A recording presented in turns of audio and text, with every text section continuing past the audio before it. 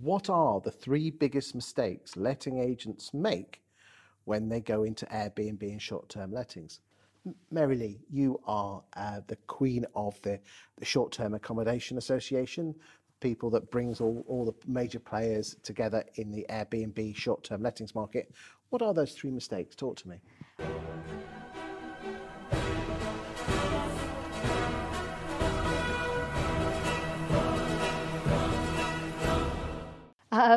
I think the first mistake is actually thinking that the market is just Airbnb. Lettings agents often, because that's what everyone hears about in the press, thinks, oh, well, look, I just put some properties up on Airbnb and it'll be easy. First of all, Airbnb is only part of the market. That is only one channel. But secondly, having the right processes, having the right structures in place to manage that is exactly what will avoid those kind of Airbnb disasters that sometimes people are hearing about. And so I think that perception that it is, I'll just put some properties up on Airbnb is the biggest mistake I hear about. It's interesting. There's a lot of letting agents that they just whack it on Rightmove. It sounds like people make the same mistake with short-term lets. Just whack it on Airbnb. It isn't as easy as that. No, definitely not. And, I think especially because the expectations of the customers who are booking are that they're going to have a full hospitality service.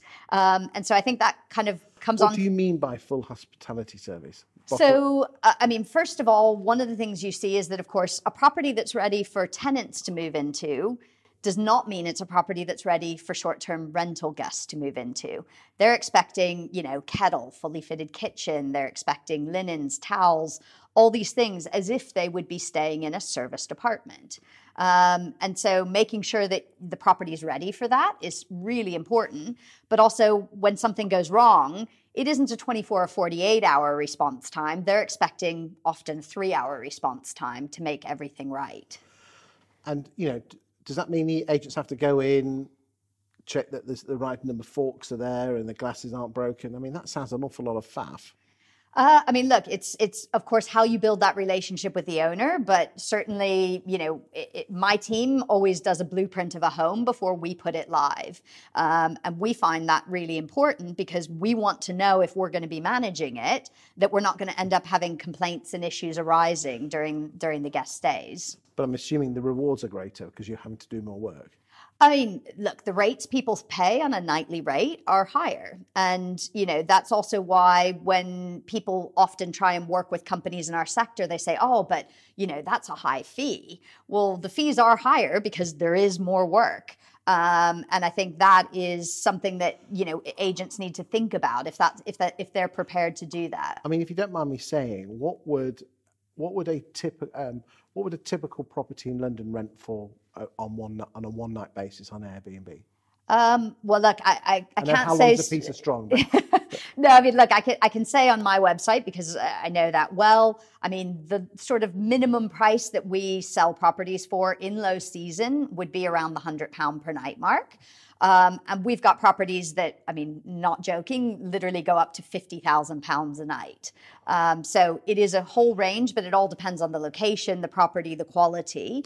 But it will tend to be, I would say, certainly for a central London property, 20 to 30% more per night than if it were on a long-term let. And what sort of percentage can you, and I don't want to pry too much, but what sort of can an agent earn from, you're not going to earn much from £100 a night, are you? Well, look, obviously, you're not only selling single nights.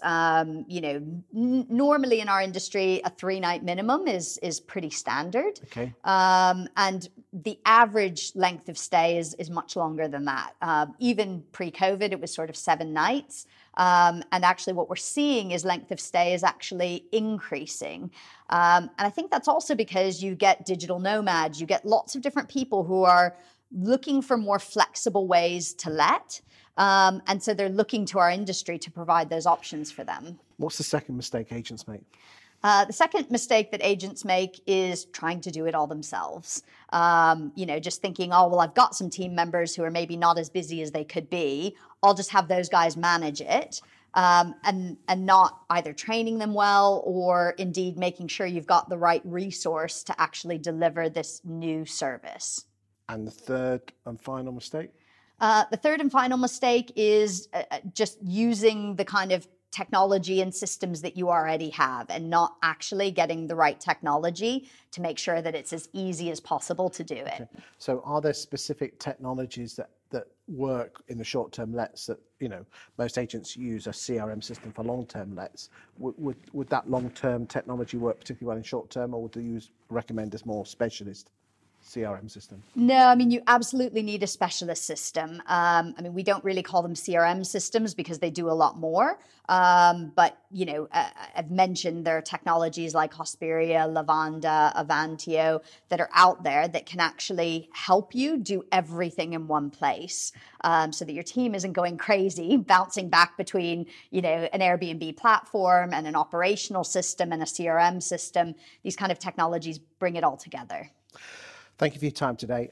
We've done some other videos, our 3 top tips on what letting agents can do if they want to get into Airbnb, and also the help and guidance of the Short-Term Accommodation Association. Thank you for your time today, Mary Lee. Thank you very much.